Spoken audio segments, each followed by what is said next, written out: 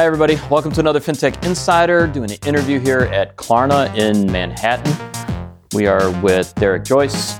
Derek, you're Vice President and General Manager, Global Accounts at Klarna. I bet that looks really cool on a pink business card. Is the business card pink now? We don't have business cards. Aw. Sebastian has figured it's an antiquated way of doing it. So, yeah, no business cards. It'd be cool if you had a business card when you pull it out, it goes smooth. You know what I mean? Just like it's the O going in there. I'll put in a request. Would you do that? Say Sam said do that. How's it going? It's going well. Thank you for being here. Things are always moving and crazy at Klarna, and it's nice to have you in the office to come speak with us. Well, let's talk about Klarna a little bit in your role. So, one, we kind of gave the job title, but what does it really mean? What do you do day to day? To answer that, probably take a quick step back and talk about our operating model, because at Klarna, we're a little bit different than the average large company. And so last year, to accelerate the growth, we actually deconstructed our entire operating model and built about 300 startups within the company. And they're designed to help us scale and solve problems effectively across a myriad of things. If you think about a traditional business, they do a few things. The priorities get done, the little ones don't. So in this one, we push the accountability down, and all of the teams basically own their opportunity or problem statements. And so what my teams do is we own the relationships with our largest global merchants. These are the category killers and large global merchants that everyone loves to deal with. And so we have the end-to-end accountability for them. That starts with, from a new sales perspective, through to our solutions team that will work out how we integrate with them, into the integrations team, into account management, and also the end-to-end functions like marketing, legal, and analytics. So what's different about that is that we don't have anywhere to hide if it doesn't go well. Accountability sits firmly with us, and we can't say, oh, I couldn't get a resource, or all those things I've heard so many times over the career. Oh, I would have won this, but we couldn't get the tech teams on board. We have full accountability and ownership to get out and do everything we need to do to win and make these large global merchants happy. Yeah, transparency is a really good thing. Transparency with pressure, when you can really see those touch points, is a whole different model. Yeah, there is nowhere to say, oh, that's not my team, which is the usual ethos that you hear out of corporate America, is that this is not my responsibility, it's somebody else's. The accountability sits firmly with the team, and that's really good, I think. It's a nice, refreshing change. Yeah, in corporate life, that's usually let me get a quick 2-day delay in. Cover something. I'll have to reach out to get that. Yeah, let me speak to these 6 other teams. So you have an apartment and a dog, and you're married, live in New York, but you're always on a plane. But you're talking your focus has really been in the U.S. Yeah, and a 4-month-old baby. And a 4-month-old baby. Oh, good so Lord. Hence these bags and red eyes. Good for you. The focus of the entire company is the U.S., where we're nearly 3,000 employees here at Klarna, and Sebastian, our CEO, says often we've got nearly 3,000 employees that are all dedicated to winning in the U.S. And that's I run the global team, and I somewhat tongue-in-cheek when we say it, because the entire globe is important, but number one priority for the company is to win here in the U.S. So one of the most important things from an 11FS standpoint, and I love that we put this right at the top of the questions, Laura. That just made my day. So David Breyer, our CEO, was interviewing Michael with you guys right when you made the announcement about the Smooth campaign. Smooth or Smooth? Smooth, yeah. Campaign. It doesn't sound like an idiot. I do it. But with Mr. Snoop, love the dog. How's that going?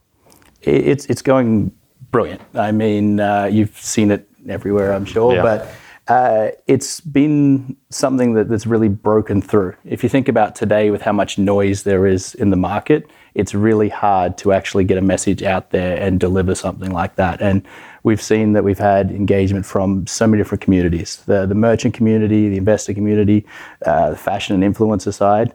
And we're actually at last count that I was shown, 660 million impressions for this on social media globally, of which half of those are in the US. So from a brand perspective, there's a lot more people that know us today with Mr. Snoop than didn't know us last month. So we checked right before we started recording, 15 million plus views on YouTube, just on the main. On the coronation of Snoop. Coronation. Think about how much marketing in this industry has changed in that, and I do love Snoop, but that the dog it can drive that much engagement. Isn't it just amazing how much we've moved? With a relatively small budget. If you think about really, some of the major players who are spending hundreds of millions or billions on marketing, with a relatively small budget, but just executed in such a different way.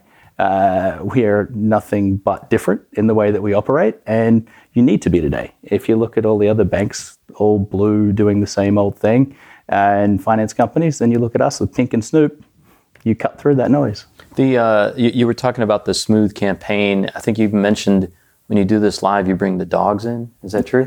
We look to make it interesting, yeah. So some of we've got to get some video of that. Yeah. We're LA next week. Yeah, we look to accent and be authentic throughout our entire experience. Okay, we're going to get back to the business model because the question's on here and I have to. But we want to, as 11FS wants to commend you on the move. Thank you. We're proud of the engagement. I think he's a great spokesman for the company. We love it. So on the business model, how much would you agree that payments are moving beyond the transaction? Man, that sounds like a bumper sticker on a car, but it's true. And obviously we know you do. Yeah, it's a little cliche, but it sums it up so well. Yeah. In that the companies that focus on just that point of transaction are in a race to the bottom. It's going to be a commoditized space, and no one is differentiating if you're just playing there. So for us, it's all about now the end-to-end customer journey. You need to optimize and add value across the entire chain. Otherwise, you're going to become irrelevant. Is that how you drive customer loyalty then? Because that's key, right? Yeah. That's what it all comes down to at the moment is with the changing consumer behaviors. Look at the millennials here in the US, not the most loyal people in the world. Go one generation under that. Gen X's, Gen Lord. Z's, sorry, they bounce. So with that, retailers thankfully starting to see that they need to get out of just the typical loyalty programs, or even worse, heaven forbid, that discounting hole, which one is never good for your margin, two is terrible for your brand. So adding value throughout the chain is a way to be able to maintain your brand and your margins. How much do you think that's changed over time? I think you're going to get some old. We're in New York, right? We're in Manhattan. I can go a block over and get into a very tall building and put on a nice suit and sit in a room, and I'm going to get a speech that it hasn't changed. Oh, I mean, the numbers speak for themselves. I mean, we were either, from a macro trend perspective, either asleep at the wheel or just ignoring it for multiple years. You can't end up in a position where, if you look at the research, it's pretty consensus that 2/3 of millennials don't have a credit card. And if you look at the pace of debit, its growth has multiple X times outpaced the growth of credit in the past 10 or 15 years. So with those trends happening, it's a seismic shift.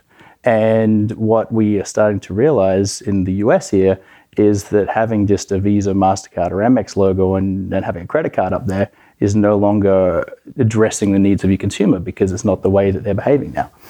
We're a weird market, though. We really are. As the American in the room, that's actually an accurate statement. Yeah. The besides Pickles. Pickles is from San Francisco. Hey, Pickles. So as the American, he's agreeing with me. We are rather strange in how we adopt technology when it comes to payments, right? I mean, we've, the whole concept around digital wallets and everything else here, how we engage. We definitely do love to shop online, no doubt about that. I mean, that's the only place I will shop is online, right? Yeah, it's easy. The same convenience, right? And we've seen the impact on retail from a brick and mortar standpoint. I mean, that's obvious, right? As you look across the landscape. Do you think that we follow the trends maybe from Asia and Europe, or do you think we are, as consumers, a little bit unique in that standpoint? I think we're starting to get to more of the European way. Yeah, I think so too. The availability and ease of getting credit in this country is another topic that we could have a full session on. Fourth largest debt category. Thank you, student loans, for not making it third. Exactly right. And with that, what we're now finding is with the access to information that the new generations have, they don't want to fall into the same debt traps that their parents have. And no longer is it okay. Credit card companies have taught us that you have to revolve a full balance and you have to pay a high APR on it. Those days are dead and dying here in the US, and it's more of the transactional financing that happens in Europe, which puts us very well placed here to come in with 14 years of experience doing it there. Yeah, I think actually the younger generations deserve a little ovation for that, right? The unwillingness to jump into that level of debt. Yeah, right. And those behavior patterns, and like you said, they look at both the experiences and the transactions of what they're bringing in and what they're acquiring and what value they assign to that. But they're willing to look for those deals. They're willing to engage that way. That's different. Yeah, very, very different than, okay, I have a credit card. I've got 5 of them, and that's how I pay. Yeah. So I'm curious that we had the announcement a week or two ago with Goldman and Apple, right? And Twitter and media lost their mind on that, how different it is. We'll see. I mean, nice move. The idea of those partnerships, which I find interesting because I think from a Klarna standpoint, it was something you adopted. You're a trendsetter. Well done. Yeah, thank you. I mean, it validates some of the disruption that we're doing to the industry. I mean, Apple, as they do everything well. Yes, so they released it well, but if you look at what they actually released, when we get back to that, is Europe leading or is US? Some of the features that they announced with us and other parties through Europe are already live, like redoing the credit card statement. Right. That's something that we did last year when we launched, in that we have SKU level data populated in there. We have pictures populated in there. It's an interactive experience where merchants build stores. It's a very, very different flow than you're doing business as name, which may not match your actual company name, the date, and the amount, which was the old statement. That's already been done. They've just brought more light to it, which is great. And the other thing that they focused on was control and flexibility. I mean, the Klarna card is called a Klarna card for a reason. It's not a credit card. It's not a debit card. It's not a charge card, because the individual has the ability at a transaction level to dictate how they want to classify that transaction. So they may say for up to $100 or euros, we'll do that as I'll pay that now, like a debit card. For 100 to 300, I'll pay that later like a charge card, and let's revolve anything above that.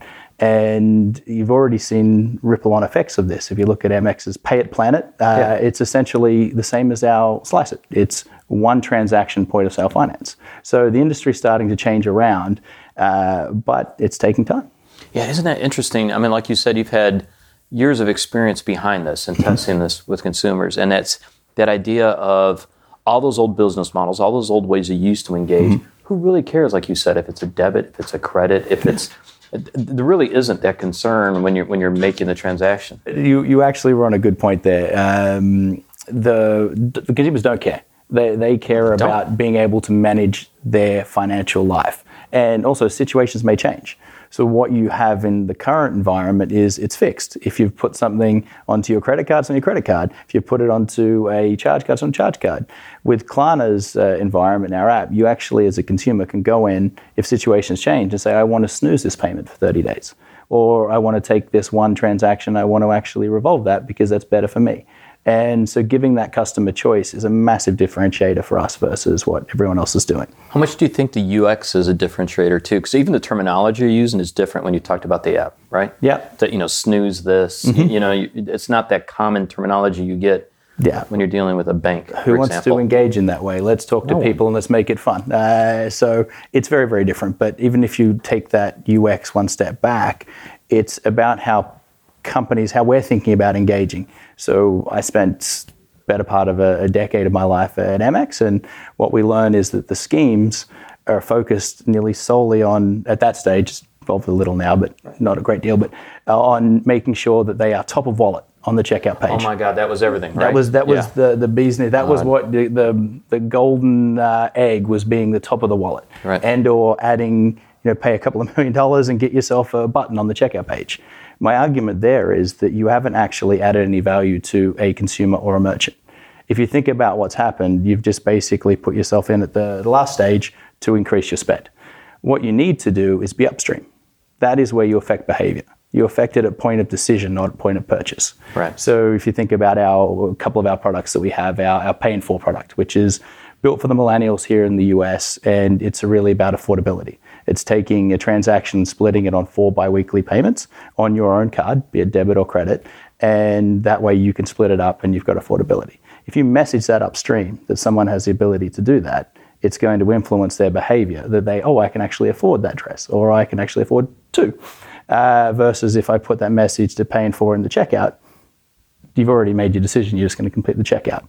The other one is our Pay Later product, where you don't actually put any payment credentials in, and you pay us in 30 days later.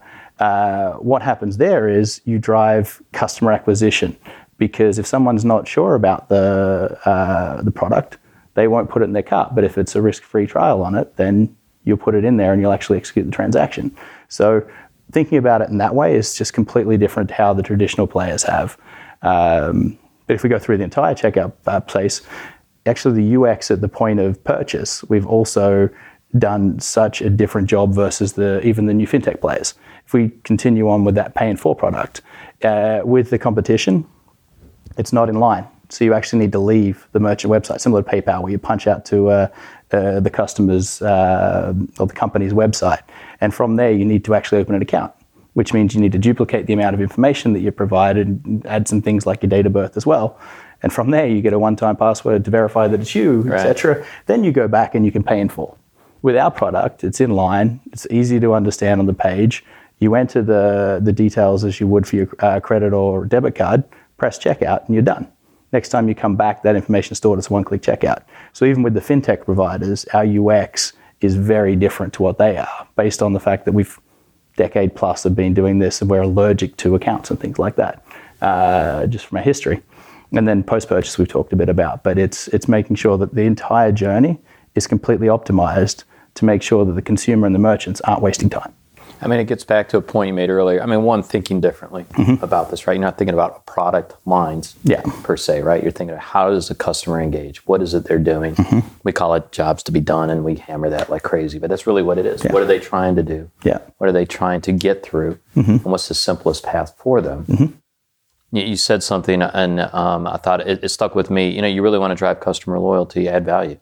Exactly right. I mean, but you also have to think about the entire ecosystem for me. So let's take something that hasn't evolved. We've talked about the credit card statement that hasn't evolved in decades.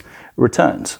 If you think about the normal returns process, you return an item and then in days or weeks, that money then goes back to your card. If you look at our millennial base that might live paycheck to paycheck at the moment, that's closed down their entire open to buy. And so what that means is if they go into a store, so if you talk about the omni-channel experience now, you bought online, but you want to return in store. It's a massive upsell moment for a merchant that's lost because they don't actually have the availability of the funds to do it. You take someone like us, the way we think about it, we'll do a reverse credit decision on someone if they tell us they have the intent to return it.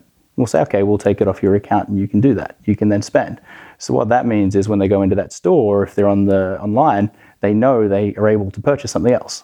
In that instance, you've added value to a consumer because you haven't tied their money up, and you've added value to the merchant because you've given them an opportunity to get some more revenue out of that consumer. Whereas the traditional way to do it is, as I said, days or weeks later, you get your money back and then you go and shop somewhere else. Yeah, it's funny that in the traditional model, and a lot of it was the legacy systems that sat behind it and how you were doing the ledgers and money movement. But it's so funny as a consumer because you knew that's what was happening, but you couldn't say why. Right? You just tell your kids, if you return that, we're screwed for a couple of days, right? I mean, it's not going to see it. And in this day and age, none of us have the patience, right? I mean, we can instantly move anything in real time except money. Well, with Klarna you can. Yeah, there you go. But it's solving that problem, right? And that goes back to our operating model. When I mentioned it earlier, we have teams that are dedicated just to returns.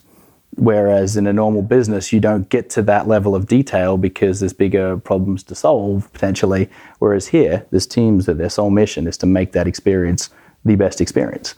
And that's why we're able to build out these new UX products in such a fast fashion, because we have that delineation of accountability across the board. Yeah, we're a weird country. I keep saying that about the U.S., but we're a little bit strange. I mean, our debt right now, I think we hit an all-time high. I think it was $841 billion. And the only reason I remember that is I was listening to the podcast on the way over here. But I believe that's right. About $841 billion, all-time high. And yet, I think if you looked at demographics of where those debt categories sit, I think you are seeing in we'll keep saying millennials, but in that younger generation, this unwillingness to have that credit card debt. Average credit card debt in the U.S. somewhere around $5,500, $5,700, if I remember right. But changing that behavior, right? And thankfully, the law regulation is also catching up with this. Slowly.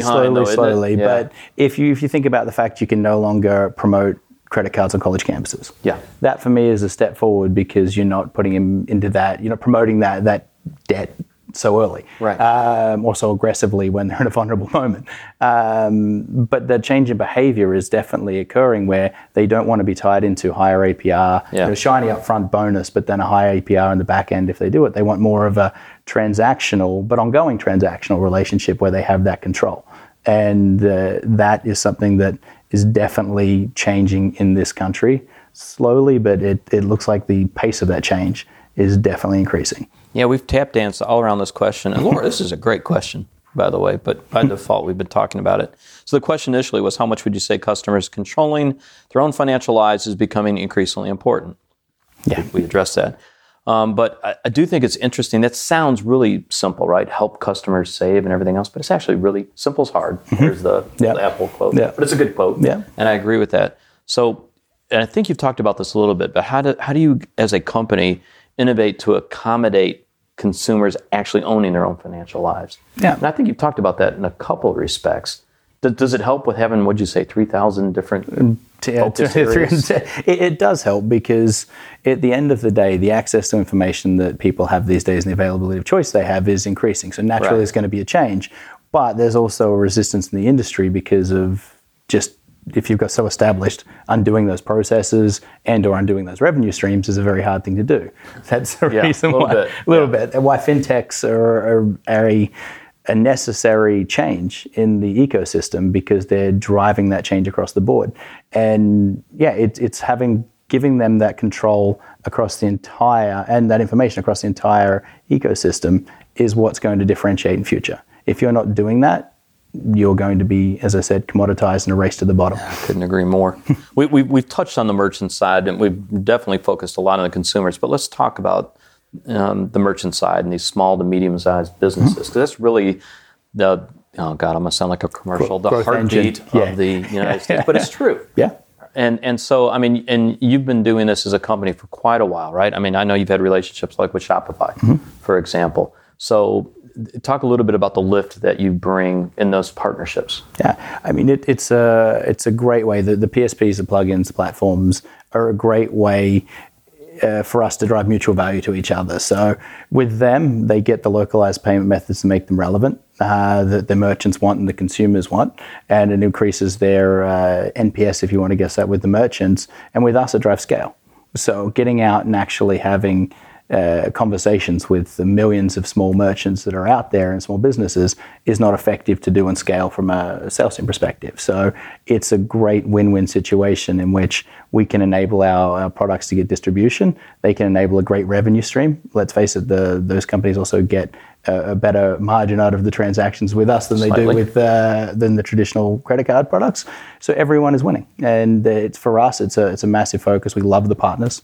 It's something that we've embraced, and more in the past few years under Michael, who's come in as our Chief Commercial Officer and really driven that agenda of, if we're going to grow and scale effectively, we need to be in the ecosystem of partnering with the key players that are also growing like crazy. Look at Shopify. Yeah, it's imperative though that you make that easy, because this is the technology solution at the end of the day, and it can be intimidating. So it gets back to that, how easy is it to integrate? Yeah. I think you talked a little bit about that at the beginning, right? The way your team structures are. For your... We across any one of our integrations, make it easy. You bring up Shopify, it takes 30 seconds for a wizard. If you're a merchant, you open up a wizard, you click the buttons, and you're through and you're done. So you can be enabled to accept all of these payment methods through a couple of clicks. From that up to our full global merchants, we have something different than anyone else as well, in that one integration gets you all of our countries, all of our products, and all of our channels. So you can accept online, offline, telesales. You can have support in Germany, which is a local method there, financing in the UK, and paying for here in the US, all through one integration if you're a large global merchant. So you no longer have to do 10 years of tech queues to get these 10 countries done. You do it all in one go. So again, back to your point, you have to make it easy. If you're not doing that, then you're not going to get the growth. And after 14 years, we're still growing at over 30%. That's because of things like that. It's a nice brag metric. It's a brag metric, It's a very nice, very good brag metric. All right, so this is a question that we ask everybody that we interview. And I like that we do this. This is a nice little series. We need a blog post on this. Learnings you've gained over your career. Because you've had an interesting career, right? Like you said, you were at Amex. You've been on that side of the house, now with Klarna. So if you could look back, let's say 5 or 10 years, what are some of those key learnings for some of the folks that are listening, who are just getting into this, that you tell them? My people who know me might argue this point, but I think patience. If you look particularly with the new generations that are coming through, it's all about what's next instead of actually enjoying the moment that you're in and taking those learnings.